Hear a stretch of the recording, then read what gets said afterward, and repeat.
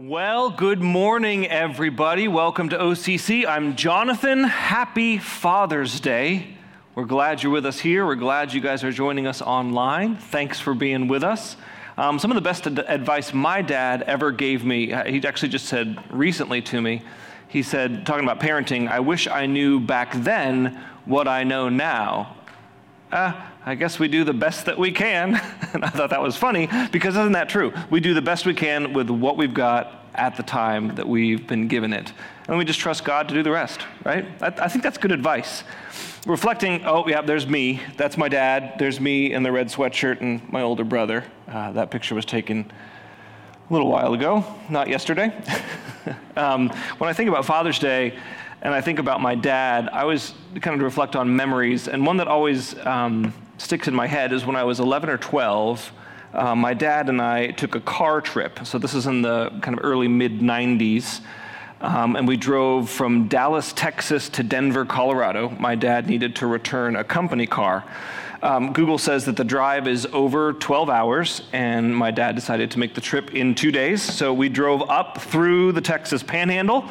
We stopped at Palo Duro Canyon, which, show me the map here, Oren, if you can. There we go. We stopped at Palo Duro Canyon, which is near Amarillo, and it's really quite pretty. Some people call it the Grand Canyon of Texas. And we ate cheap Mexican food. We stayed in kind of a sketchy motel. We had an incredible guys' time. Actually, Palo Duro Canyon is really quite pretty. My geologist father got me interested in the rock formations there. If you ever happen to be in the Panhandle, I recommend it. There's not much else there to see. It's kind of deserty except for that. Now, that's interesting, right? But the part of the trip that was so terrifying for me and what made it memorable is that my dad brought along a 10-cassette series from a Christian group, and it taught me all about puberty and girls and sex and the whole thing, right? He taught me about everything, and we listened to the whole series as we drove, and then we talked about it. And as an 11-year-old, there I am, as an 11-year-old, that was awkward, and I was pretty uncomfortable most of the time talking about it. But as an adult now, my wife Angela and I have 3 little ones. I look back at that time with so much fondness and thankfulness. I mean, I'm glad that my dad had the courage to bring up those conversations with me. And then he took the time to be with me when, he didn't have to take his youngest son on a 12-and-a-half-hour car drive to Denver. He could have used that as like a, get away from home time. But instead he said, I'm going to spend this time with my son and kind of train him up in the ways of the Lord. And I'm really thankful for that. Father's Day can bring up a wide range of emotions. You can laugh about awkward conversations you had. You might have some great memories about your dad. You might also have some hard memories about your father. My wife lost her dad 2 years ago to cancer in June. And Father's Day looks very different to her now than it did for the first 36 years of her life. Our parents have a massive effect on our lives, whether we like it or not. Psychologist Dr. Lisa Firestone writes, from the moment we open our eyes, we are absorbing our parents' point of view, an entire way of being in the world. So this doesn't doom us to a life of being replicas of the people who raised us. That's good news. However, it does mean that we inherit a complex set of both apparent and invisible lessons from our parents that impact our lives in all kinds of ways that we may not expect. This is just a sidebar. This one's for free. I've learned through counseling that engaging with and figuring out what the invisible lessons that our parents have given to us, good or bad, is an important and healthy part of growing up. We could call that reparenting ourselves. I've heard it called that before. It's just a part of growing up. For some people, it can take their whole lives, but let me encourage you, if you haven't taken the time to dig into that, do that. Seek some professional Christian counseling help. Internal work is essential for health. Okay, like I said, that was a sad bar. All that to say, if you have a positive or a negative connotation to Father's Day, to this holiday, in contrast, our Father in heaven is the best dad that we could ever ask for. He is infinite, he is perfectly holy, and he is crazy in love with sinners like you and me. So in our time today, we're going to talk about a few characteristics of who God is and how we as his children can be better because of his example. So for the dads in the room, for the dads online, for the future dads, for those of you who have a father, take note. This example of father is impossible to replicate, but essential to imitate. The Bible describes our dad in heaven like this, Psalm 103:8, "The Lord is compassionate and gracious, slow to anger, abounding in love. He will not always accuse, nor will he harbor his anger forever. He does not treat us as our sins deserve, or repay us according to our iniquities. For as high as the heavens are above the earth, so great is his love for those who fear him. As far as the east is from the west, so far has he removed our transgressions from us." I think everybody needs a good hobby. Right? We need a hobby to take our minds off the things that we do Monday through Friday, 9 to 5. What's your hobby? I think everybody needs a good hobby. For some reason, mine is collecting Lego sets. It probably has something to do with me trying to recapture lost portions of my childhood. Maybe I need to do some more of that reparenting that we just talked about. But for whatever reason it is, I collect lots of Lego sets. I'm particularly attached to them, and they are my precious. So it might not come as a surprise to you that my 3 kids also like Legos. I mean, they agreed to it when they were born, so that's a requirement of being in our family. They have to like Legos. So there are specific sets in our house that have been designated as not for playing. And there are specific sets that have been designated as you can play with these. So I came home from work one day and I found Jude, my 4-year-old, playing with this. Now that is a Lego AT-AT Walker from episode 5, The Empire Strikes Back. It's a rare Lego set. I still have the box, and it's actually, I'm not missing any. It's an important Lego set to me. And Jude was playing with it, and all I could think of was, what if he loses a piece? And so I said, Jude, what are you thinking? I was mad, right? I was mad. He started to cry. I was using my angry dad voice, and then Angela came over, put her hand on my shoulder, and said in a very gentle voice, "He doesn't know which ones are for playing and which ones are not for playing. They're just toys." I mean, she was right? She's right. I lost it. I yelled at my sweet son over a toy. I hadn't effectively shown him or taught him which sets you were allowed to play with and which ones you're not. I mean, it's a toy, right? It's not a big deal. So that's just one example of how I mess up as a dad. There are more, but fortunately for us, our Father in heaven is perfect, and he does not mess up, and he has all the attributes that we all hope for in our own fathers. God, our Father, has a long fuse, he has a short memory, a thick skin, and a huge heart.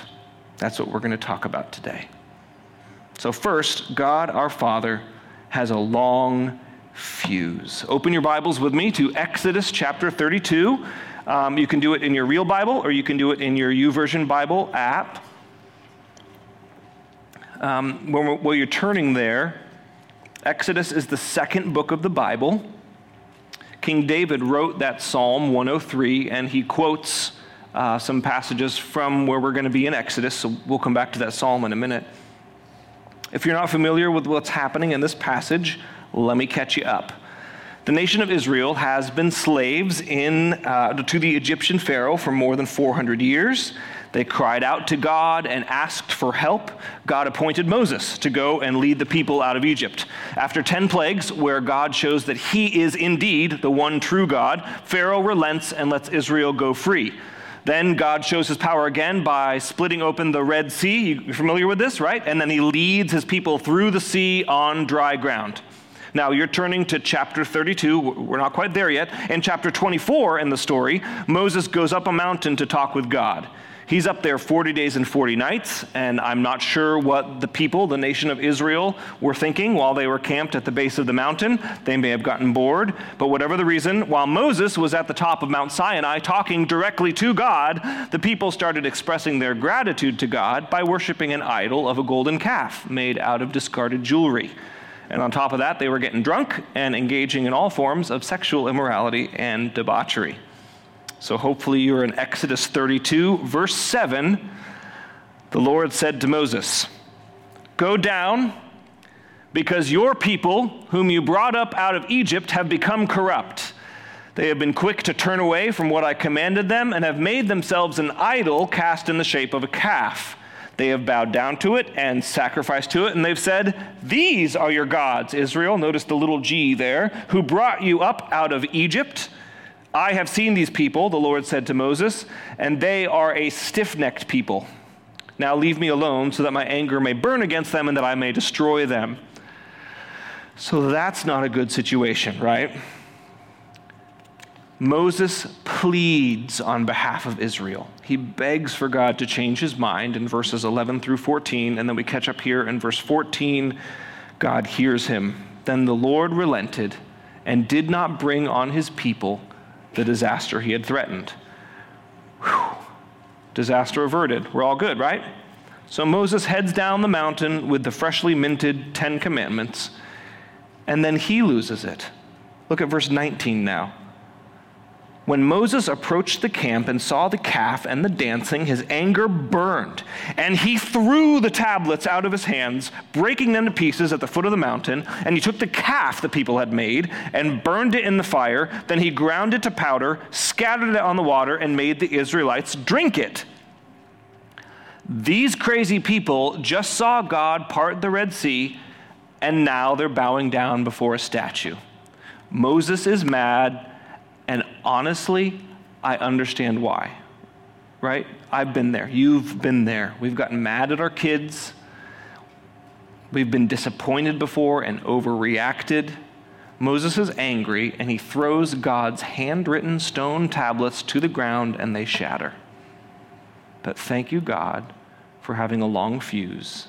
He takes Moses back to the top of Mount Sinai, and before he begins patiently writing down the 10 Commandments a second time, in chapter 34, verse 6, it says, "The Lord passed in front of Moses proclaiming, 'The Lord, the compassionate and gracious God, slow to anger, abounding in love and faithfulness.'"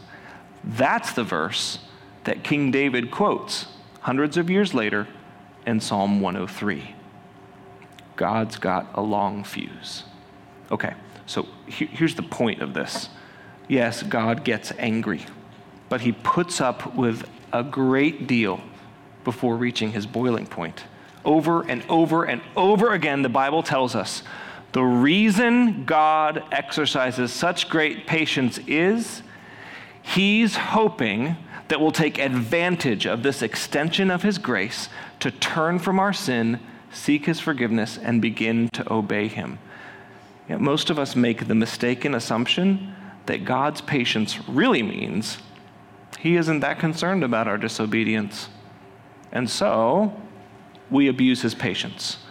Thank God he's got a long fuse.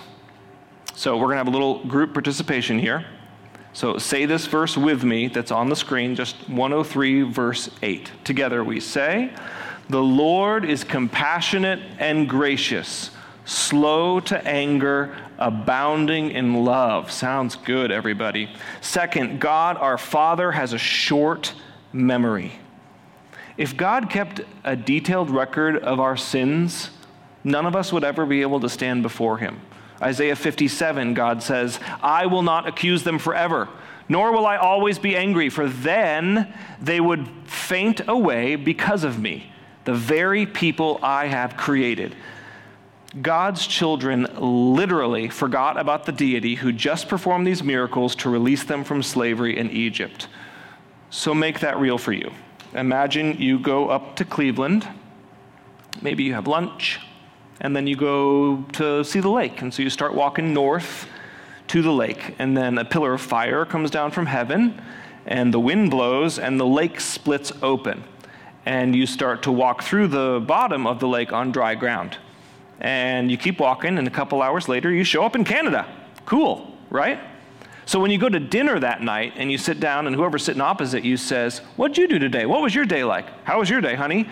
And you say, "Oh, I just went and got a gallon of milk. It was boring, normal day." No, you would say, "I walked through the lake on dry ground and ended up in Canada, and they wanted to know how I got there."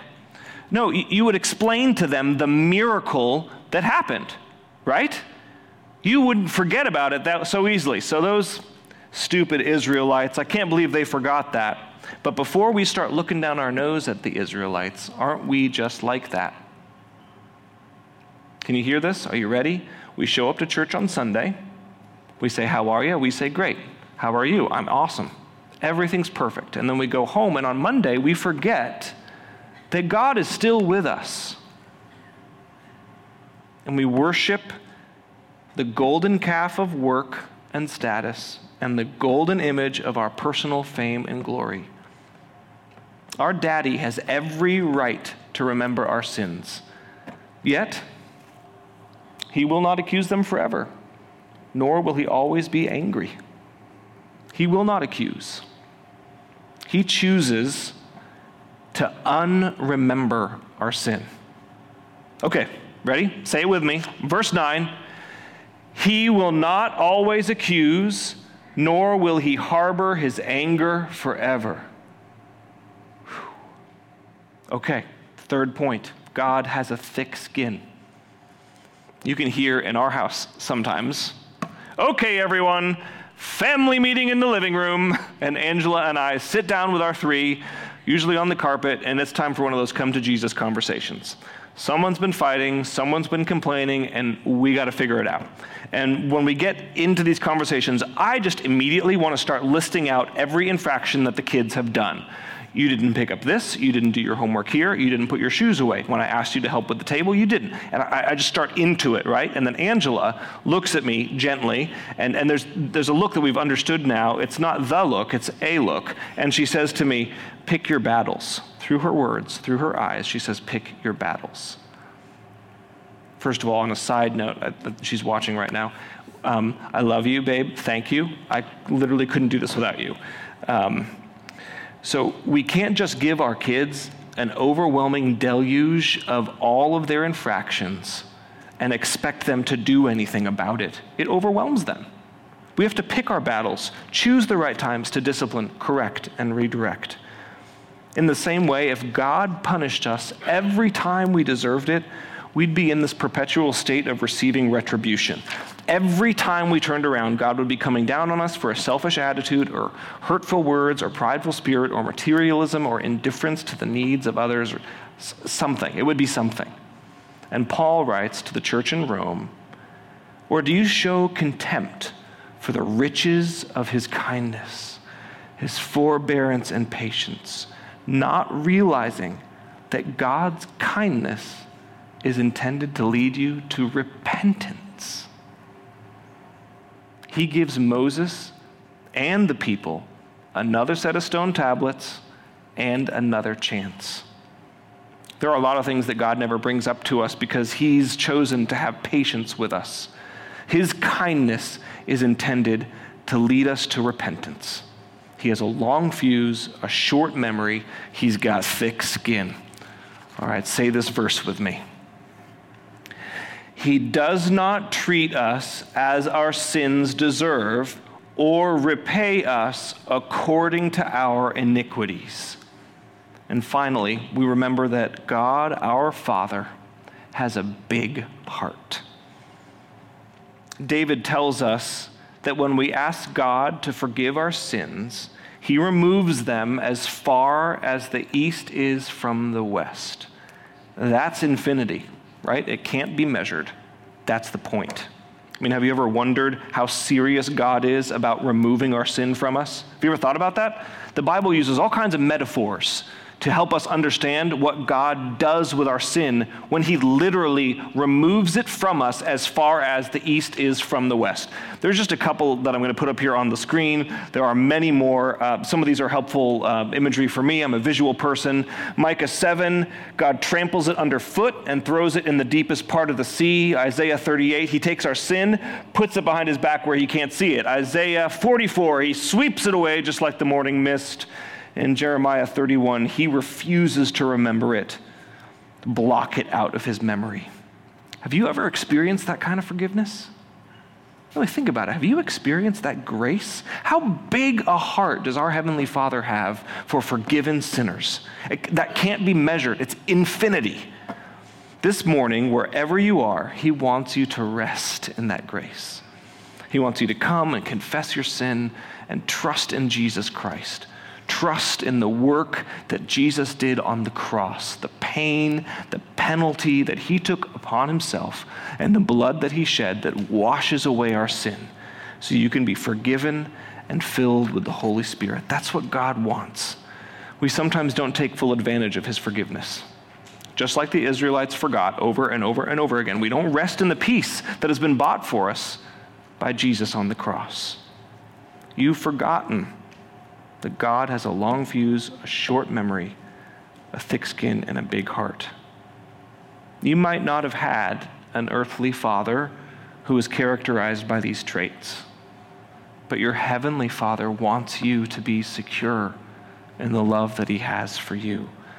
As a father has compassion on his children, so the Lord has compassion on those who fear him. For he knows how we're formed. He remembers that we're dust. As for man, his days are like grass. He flourishes like a flower of the field. The wind blows over it, and it's gone, and its place remembers it no more. Similar to the Ecclesiastes series we just finished, if you haven't been able to engage with that or catch all 4 of the sermons, they're online. Let me encourage you, listen to them. It helps us engage, just like this verse does, with the frailty, the brevity, the vapor, the mist of our lives. And some good news is that like a compassionate father, God understands our humanity. He factors in our frailty when he weighs his responses to us. Every good dad knows that there's an appropriate time to demand a certain toughness from their kids. But good dads know their kids' limitations. Do you think our Heavenly Father is any less sensitive than an earth dad who weighs these factors when dealing with a child? I mean, look at this. When Moses went back up the mountain to get the second set of stone tablets, God promises something to him. Exodus 34, verse 10. Exodus 34, verse 10. I am making a covenant with you, God says. Before all your people, I will do wonders never before done in any nation in all the world. The people you live among will see how awesome is the work that I, the Lord, will do for you. Friends, when was the last time you were in an impossibly difficult situation? I can't take any more, you might say. I can't take another demand from my boss. I can't take one more bad medical report. I can't take one more friend moving away. I can't take one more moral failure in the same area. I can't take one more morning of waking up with pain or one more night waking up with the newborn who won't sleep. I can't take another rejection, cruel word from my spouse, another bill. You get where I'm going. Doesn't God know how much I can take? And friends, he does. God knows you, and he knows you intimately, and he knows exactly what you can take. And just as well as God knows your limitations, hear me here, friends, God also knows what he is capable of doing in and through your life if you just ask him. Psalm 103:17, but from everlasting to everlasting, that's infinity again, the Lord's love is with those who fear him. Are you experiencing the full measure of the Father's love in your life? He wants you to. He wants you to know his big heart. Our daddy has a long fuse, a short memory, a thick skin, and a huge heart. We're wrapping up today. Fathers, we have an incredible call. Thank you for who you are, for who God made you to be. I love being a dad, and I hope you do too. We get to love our kids, and we get to follow the example of God as our Father in heaven. And while his perfect nature is impossible to replicate, remember, it's essential to imitate. Thank you for the work you guys do every day to love your families well. Can we clap, church? Can we clap and thank the dads who are with us today? Thank you. Thank you, dads. Thank you, dad watching. So starting next week, June 26 and going through August 14, we're going to set things up in this room a little bit different. We decided to call these next 8 weeks our Summer Together, and we'll be encouraging connection all morning by having slightly shorter services. We're going to set up the chairs in this room a little bit different so that we feel closer together, and really the vision for this is for people who normally don't have time or feel safe or have a space to engage with other people at church on Sunday morning, for them to be able to do that and have good conversation. We call them divine appointments. We're praying that we will have divine appointments and conversations with people at church. Instead of just the, hey, I'm good, how are you? You're good, okay, great. Well, I mean, for example, what if you're about to be a dad and you're terrified and you don't know how to be a dad? You're surrounded by men in this church who are already dads. That's just one example. How many women in here would love to learn from an older woman or another woman who's going through the same life experience as her? We're hoping to set up that environment in this space and out in the lobby so that people can have these good conversations, these good connections. We're also going to have several community organizations here over the next 8 weeks. Those representatives are going to be in the building. They're going to have a table set up out there. You're going to be able to engage with them and find ways that you can serve and love others in our community, and they're going to be here in the building. You're going to have time after service to do it. It couldn't be easier. So we're looking forward to that. That's the next 8 weeks. June 26th through August 14. Finally, everyone, if you can, call your dad today. Maybe he's not with us anymore, or maybe you don't have a good relationship with him. Maybe that's not possible. I understand. But call your earthly dad if you can. Even more than that, call your heavenly dad. There's nothing you could do to make God love you any more, and there's nothing you could do to make God love you any less. He simply loves you because he made you. And he wants a relationship with you. He has a huge heart, and he would love to get a call from you today. Can I pray for us? Bow our heads. God, thank you for your perfect nature, your holy, holy, perfect nature. You are infinite. You know all things. You exist in all places at once. You have never committed a sin. You've never done anything wrong. You are perfect. You are the absolute best example of a father we could ever ask for. And we thank you for that from the bottom of our hearts. And now we ask you for help.